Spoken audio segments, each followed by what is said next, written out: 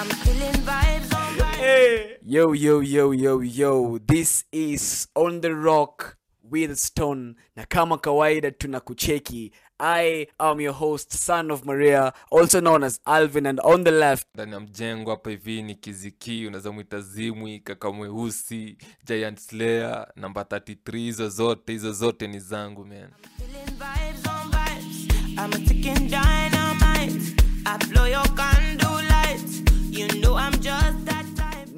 no time for bad vibes, manzi. No time for bad vibes. The Rock with the Stone. Yeah, so Kizi. Mimi leo I have a burning issue, man. Niambie bana. I have a question, bro. Uliza. What is happening to the boy child? Kwanza mi story mi nitaianzia mbali sana, by the way. Utaanzia wapi? Unajua mi niko na a way of venye mi understand vitu na venye mi ufanya research yangu ya kila kitu.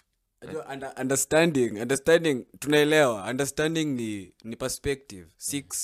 9. Yeah. Okay, my view from acha nitoe mbali from First World War.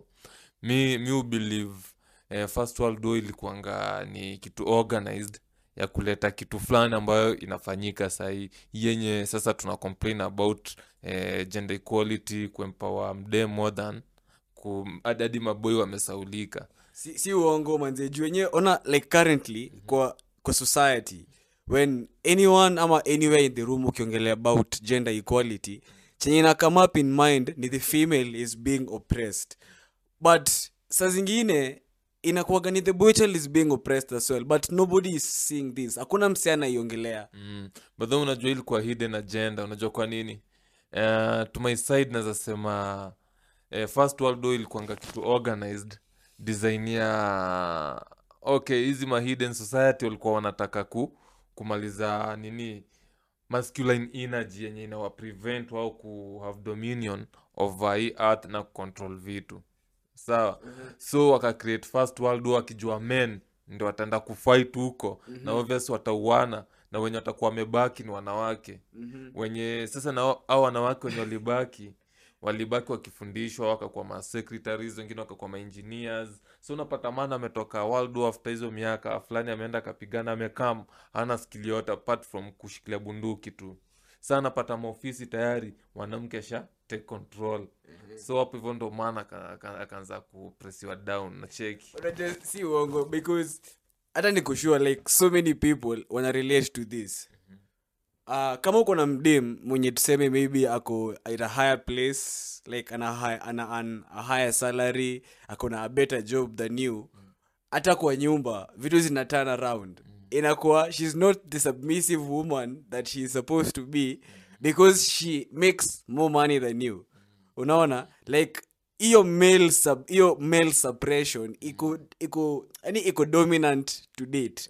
So you're talking about First World War na the effects of that war in a wage adi sahi in this current time and age.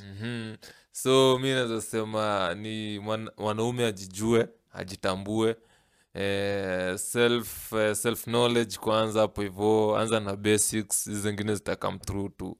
Ni hiyo tu. Si uongo, by the way, self knowledge, if there's one thing that anyone or everyone is supposed to learn, the art of knowing yourself.